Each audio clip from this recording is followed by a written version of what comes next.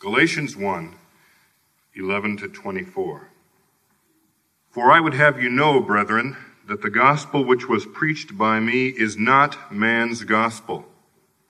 For I did not receive it from man, nor was I taught it, but it came through a revelation of Jesus Christ. For you have heard of my former life in Judaism, how I persecuted the church of God violently and tried to destroy it. And I advanced in Judaism beyond many of my own age among my people. So extremely zealous was I for the traditions of my fathers. But when he who had set me apart before I was born and had called me through his grace was pleased to reveal his Son to me in order that I might preach him among the Gentiles, I did not confer with flesh and blood, nor did I go up to Jerusalem to those who were apostles before me, but I went away into Arabia, and again I returned to Damascus. Then after 3 years I went up to Jerusalem to visit Cephas, and remained with him 15 days. But I saw none of the other apostles except James, the Lord's brothers. In what I am writing to you before God, I do not lie. Then I went into the regions of Syria and Cilicia, and I was still not known by sight to the churches of Christ in Judea. Then they only heard it said, he who once persecuted us is now preaching the faith he once tried to destroy. And they glorified God because of me. The first thing I want us to notice here in Galatians 1 is the similarity between verse 1 and verse 12. In verse 1, Paul defends his apostleship. Paul, an apostle, not from men, nor through man, but through Jesus Christ and God the Father who raised him from the dead. Then in verse 12, he defends his gospel with similar words.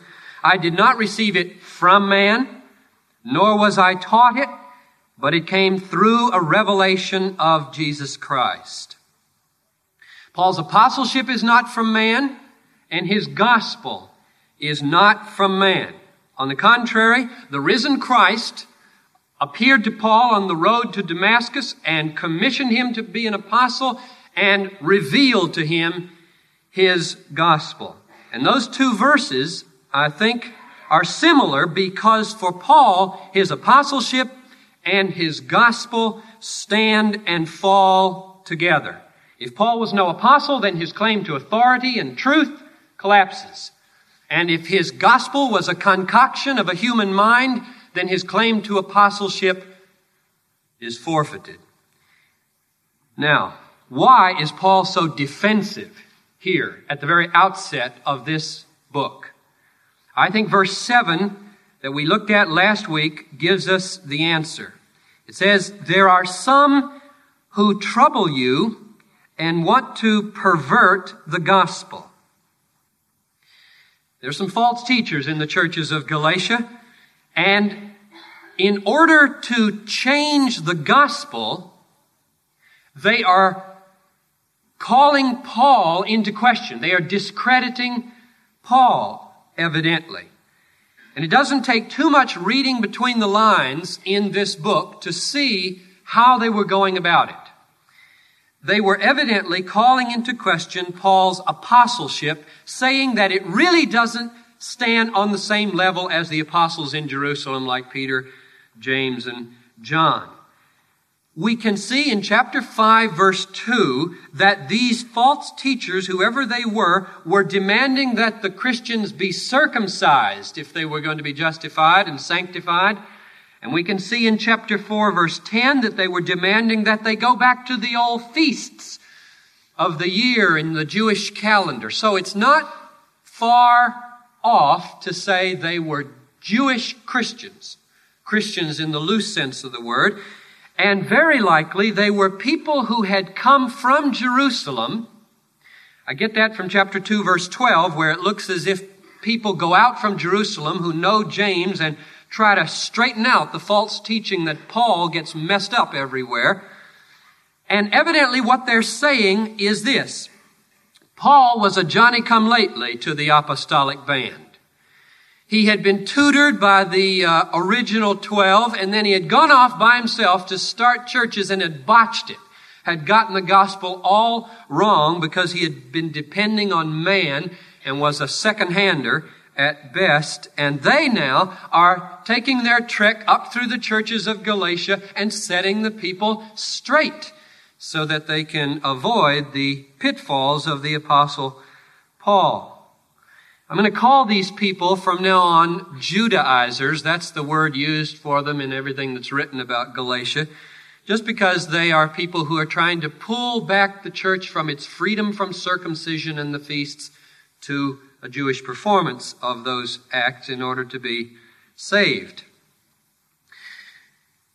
Paul may claim, they say, to be an apostle, but he's really not one. He may claim to have the pure gospel, but it's really a perverted one. We have come from the true gospels down there in Jerusalem, and we will set him straight. Now, that seems to be the situation that makes sense out of verse 1. My apostleship is not from man. In verse 12, my gospel is not from man. He's defending himself against a discrediting of his apostleship, and he's defending himself against the discrediting of his gospel.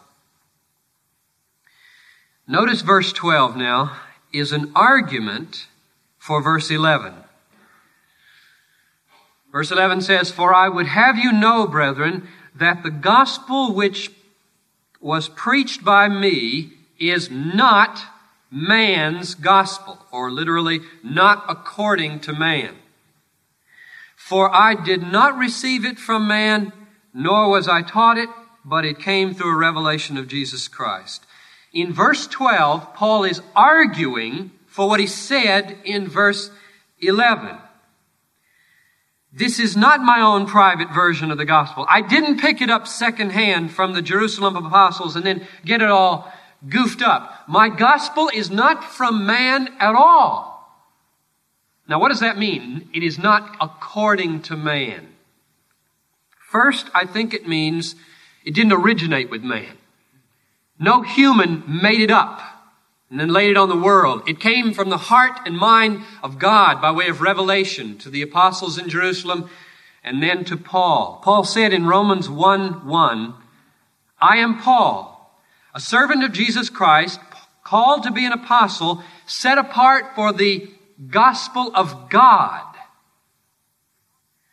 Gospel of God, not the gospel of man. Paul's gospel is from God, not man. And I think the second thing that he means in verse 11 when he says that his gospel is not according to man is that it doesn't square with ordinary human inclinations. I think he's implying that the distortion that the gospel was receiving among the Judaizers was precisely to make it according to man's desires.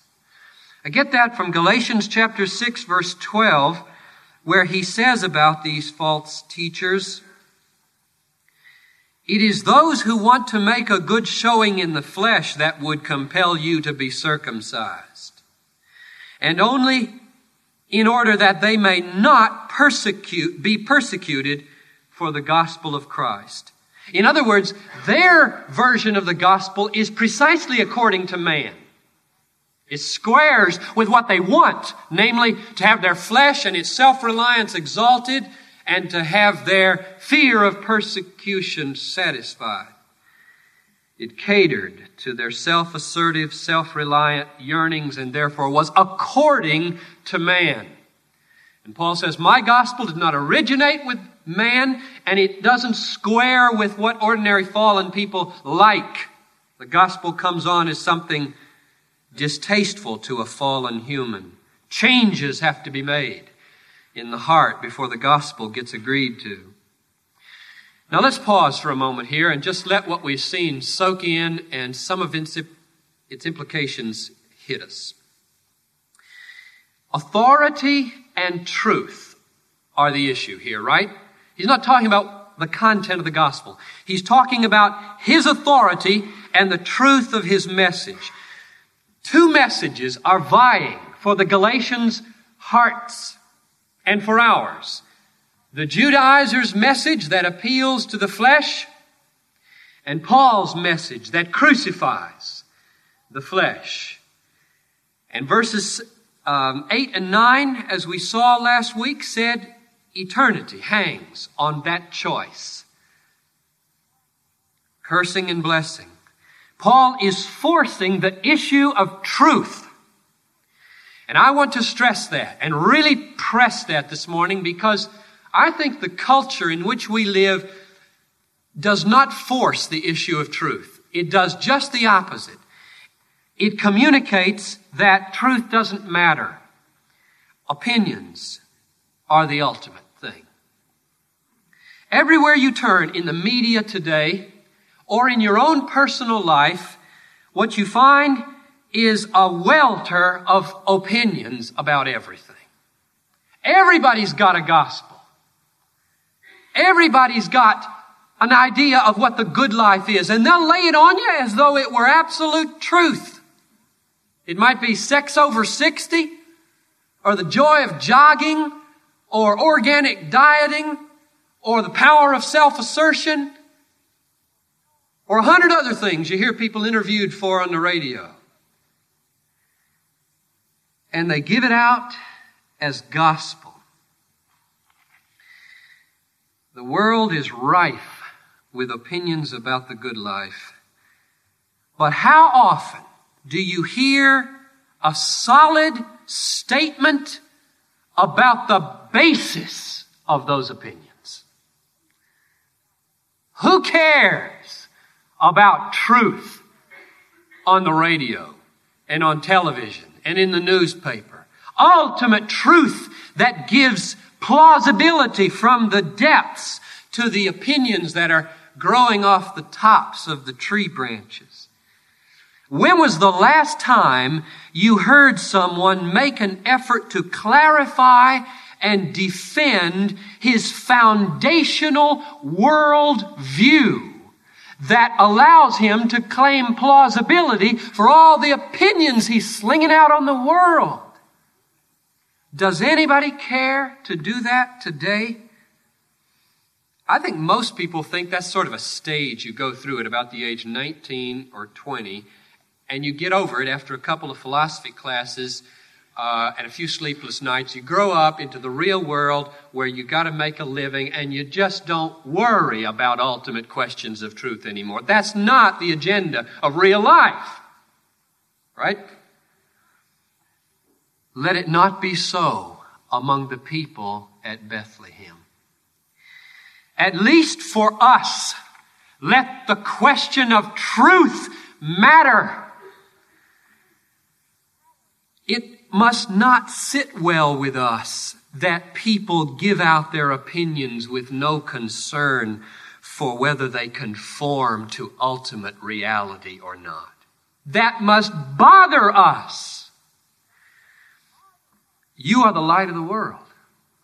You are the light of the world, which means at least you bring truth into every situation.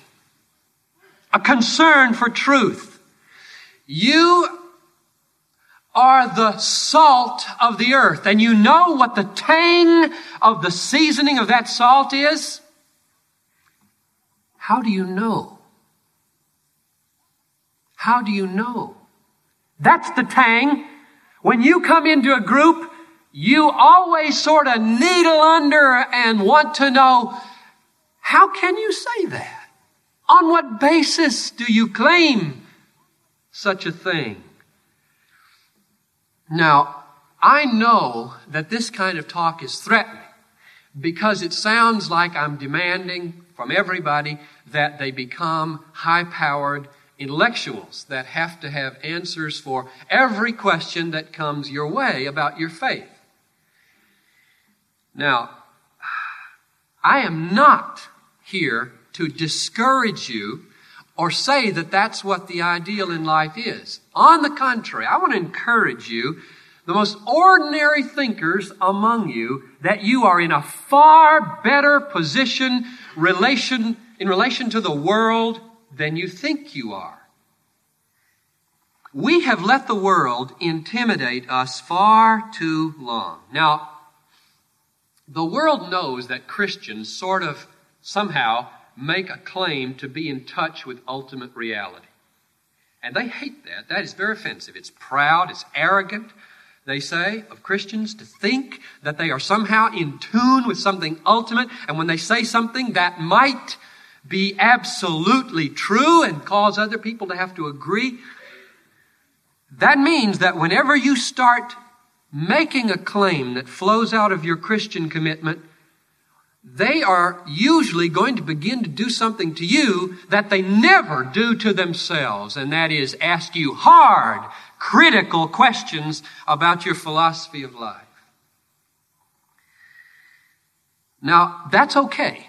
I do not criticize that, nor do I want you to spurn those questions or run from them. I think we ought to try our best to give an account for why we believe what we believe. But here's a suggestion that I think will keep you from feeling that the world's got it all together intellectually, and I'm the only one who's got questions and difficulties, which is the impression we sometimes feel as soon as we start getting queried by anybody.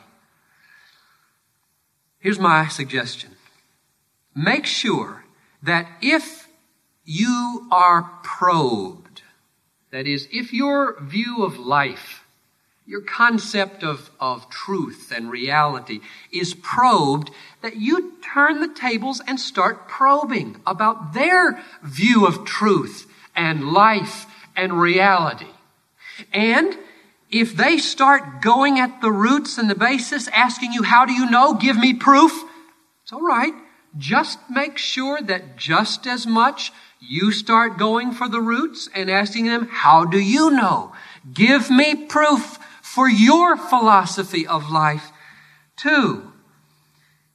And what you'll find, I think, is that as a Christian, your grasp of reality, all things considered, is more comprehensive and more coherent than the world's view. Most unbelievers, except for a very little teeny subculture of intellectuals that you hardly ever run into unless you go to university, only little subculture asks those kinds of ultimate questions. Most unbelievers have never thought through the ultimate issues of life, but they will come on against your concept with gangbusters. And all I'm saying is that with your Christian, unchristian friends, just ask that they play fair. Just ask that they stop treating you unfairly. That is, they come down out of the grandstands of agnosticism and indifference where they're taking little shots at your life commitments on which everything hangs and play with you. Get serious about the questions of ultimate life instead of playing games while they don't have any view of life themselves to put over against yours. Let them come down, state their commitments, give their underlying philosophy of life and their evidences. And what you will find is that they join you in your difficulties. We're all in the same boat. It's hard to know what's true. It's hard to determine evidences that then are so valid everybody should be convinced. That's not easy.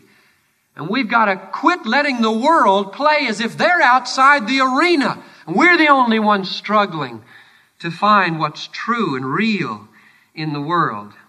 My own conviction is that what you will find is the confirmation that the best reason for being a Christian is that all things considered, your view of life takes into account more reality and makes more sense of what is than any view that can be put over against it. So, be the light of the world. Bring the question of truth into every situation where the mounting up of opinion starts to darken the horizon. Now back to the text. And this follows right from what we've just been saying. Is Paul now, having said authority, mine, authority Judaizers, putting them as an either or, is he now just going to say, close your eyes and shoot in the dark? Choose whichever one you have a feeling for. Or is Paul going to argue his case for why his apostleship should be accepted and not the Judaizers' claims? And I think verses 13 to 24 are inescapably argumentative. They're clearly intended to show that he believes there is a solid basis for opting for belief in his revelation. And that's what we want to look at for the rest of our time. How does he argue in verses 13 to 24? Remember now, verse 12 said, the gospel had come to Paul by revelation of Jesus Christ. He was claiming something utterly audacious. I mean, just let this hit you. He was saying, the risen Christ appeared to me on the Damascus road, verified his life, commissioned me to be an apostle, revealed to me his gospel. It's an amazing claim. And then he proceeds to give his evidence. Verses 13 and 14 recount, first of all, his anti-Christian pre-conversion days. For you have heard of my former life in Judaism. Now note right there, he begins with common ground. He's not trying to put over on them something they haven't heard about and can't check up on. You've heard of my former life in Judaism. How I persecuted the church of God violently, tried to destroy it. I advanced in Judaism beyond many of my own age among my people. So extremely zealous was I for the traditions of my fathers. Negatively, he says, I hated the church. I ravaged the church. Acts 9 says he threw men and women into jail and breathed out murders and threats against the church. Positively, he says, I was a Pharisee of Pharisees. There wasn't anybody who knew the traditions like I knew the traditions. I could quote Torah by heart from morning to night. I was the Jew among my age. I knew the traditions of the fathers and loved them with a passion that did not brook any compromise. And then along came Peter and the apostles on Pentecost, and they started preaching. And you know what they preached? Believe on the Lord Jesus and you'll be saved. And Paul listened. And you know what he felt? Threat. You mean you don't have to be circumcised anymore? You mean the feast days of the Holy Fathers mean not have to be committed and kept? Oh, he hated it. His whole life was called into question. If the Christians are right, my standing as a Pharisee means nothing. The meaning of my life is zilch. And he attacked it with all his might. He went after the church with flaming zeal. And now the question for us is, why did he tell that to them? Why did he say that? What function does that have in his letter to the Galatians? Notice that verse 13 begins with the word for. There's that little key argumentative word. Here comes a reason, an argument. Now, how does the argument work? I think verses 22 to 24 give us a clue. Let's read that. Here he is 3 years after his conversion, and he says, I was still not known by sight to the churches of Christ in Judea. They only heard it said, he who once persecuted us is now preaching the faith he once tried to destroy. And they glorified God because of me. Paul closes the unit that we're talking about here in 11 to 24 by pointing out the complete and astonishing conversion, the 180-degree turnaround that he had gone through. From persecutor to preacher. From one who heard in the Christian message a threat to his own life, to one who was willing to see in the gospel something that blew his Pharisaism to smithereens and still accepted it and was willing to die for it. Now, what happened? What in the world happened? How do you account for this? Those two effects are verifiable. We must find a cause. To be more precise, we need to ask with Paul, was that which revolutionized my life a work of man or a work of God? That's what verse 1 was talking about. That's what verse 12 was talking about.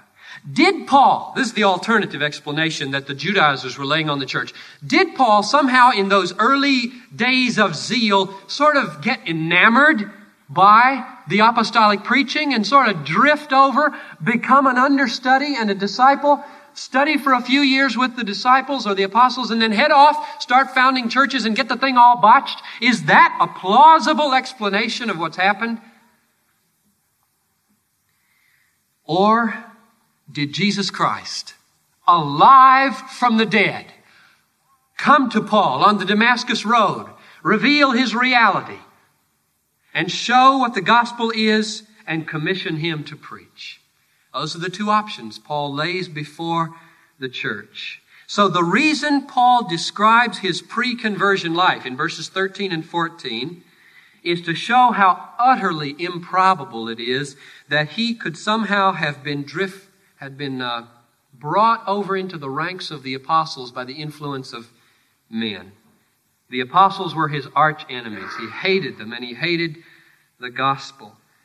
And he argues that there's only one adequate explanation for how he could devote his life now to a Christ that he hated, and how he could preach a gospel that overturned his whole life of Pharisaic pride. And that explanation is given in verse 15. When he who had set me apart before I was born and had called me through his grace was pleased to reveal his Son to me that I might preach him among the Gentiles. Paul's explanation is that Christ appeared to him. And Christ said, according to Acts, Saul, Saul, why are you persecuting me? Rise, stand on your feet, for I have appeared to you for this purpose, to appoint you to serve and bear witness to the things in which you have seen me, and to those in which I will appear to you, delivering you from the people and from the Gentiles, to whom I send you to open the eyes of the blind, that they might turn from darkness to light, from the power of Satan to God. That was the commission that Paul said he heard on the Damascus Road. Every effect must have a cause. And Paul is arguing, it looks like to me, from the effect back to the cause. He's saying, look, my pre-conversion days were just full of persecution and hate. My post-conversion days are full of passion for the very gospel that meant the end of my life. On what basis will you account for that, Galatians? He knew he'd seen the risen Christ. What could he say? What could he say to help them verify that experience? He did the only thing he could do. He did the thing we always do when we're trying to verify experiences we've had. He pointed to the evidences of its effects, and they are remarkable indeed, and I believe they are remarkable enough that they ought to persuade the Galatians and us that the explanation for how Paul came to preach the gospel is that Jesus appeared to him on the Damascus Road. And therefore, verse 11 stands solid. My gospel is not man's gospel. It is not according to man. And then, very briefly, to wrap it up, how does he tightens this even further. Verse 16. Don't get the idea, he says, that when Jesus appeared to me on the Damascus Road, he said, go down there for 3 years and study with the apostles. And after you've studied with them for 3 years, then you'll be fit to get out and establish churches. Just the opposite, he says. When I was converted, I didn't consult with flesh and blood. Instead, I didn't go study with the apostles. I went to Arabia. Then I came back to Damascus. Then after 3 years in which his gospel took definitive shape, then I went up to Jerusalem, saw Peter for 15 days, saw James, saw none of the other apostles. And then I took off, wasn't known by anybody, and went for 14 years to Syria and Cilicia. Now, the point here is this. 3 years thinking, meditating, praying, and ministering. 15 days with the Apostle Peter to get to know him. He says, is it really plausible that the Judaizers claim that I was an understudy of the apostles and really only a Johnny-come-lately to the apostolic band and a second-rate, second-hander of an apostle? Will that stand? Go to Damascus and ask them. Go to the apostles and ask them how much time I spent with them. And then even more in verse 22, Paul says that the churches in Judea didn't know him personally. Why does he say that? I think the point there is, if I had been an understudy of the apostles, if I had come in late, that's exactly where they would have put me to work, in the churches of Judea, where they were residing. They don't even know me. In other words, my apostleship, dear Galatians, is independent. It came from Jesus Christ, and there is no other explanation that can account for my life than that I have seen the risen Lord. My apostleship is not from men. Verse 1. My gospel is not from men. Verse 12. My gospel and my apostleship are from God. Believe me. Now I want to close with a story from Jesus' life to apply this to our situation here. In the last week of his life, Jesus was teaching and preaching with great authority, like Paul. And the elders and the chief priests came up to him and said, "Whence do you have this authority? And who gave you this authority?" And Jesus said, "I'll ask you a question.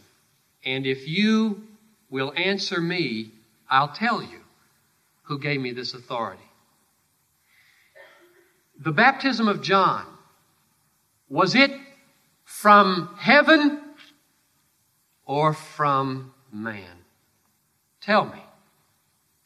Now, if you have the faith I do, Jesus is standing right here at my elbow. And I just bring him here to these microphones, and here's the way he translates that for you. He says, the gospel which Paul preaches, is it from heaven or is it from man? And the elders and the chief priests went away and they said, if we say from heaven, he'll say, why didn't you believe? And if we say from man, we're afraid of the people because they think he's a prophet. So they said, we don't know. We don't know. Went up to the grandstands of agnosticism and indifference. And Jesus said, well, I'm not going to tell you. I'm not going to answer your questions. I don't talk to people like that. God will not be barraged by pea shooters from the grandstands of indifference and agnosticism.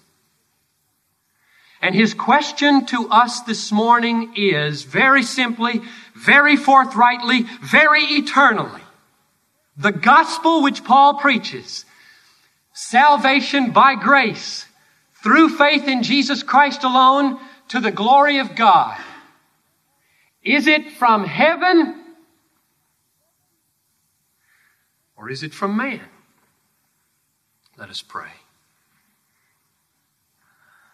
Oh God, there are people in this room who have a question for you. And until you answer that question for them, they won't reckon with the gospel. Oh Christ, help them to see that Jesus has given strong evidences for his truth and beauty. And that they stand before an either or this morning. Is it from heaven or is it from man? Belief an unbelief. And my prayer is that every person who hears me now will fall on his or her knees in their hearts and say, "It is of God." Guard us, I pray, from being almost persuaded. In Jesus' name I ask it. Amen.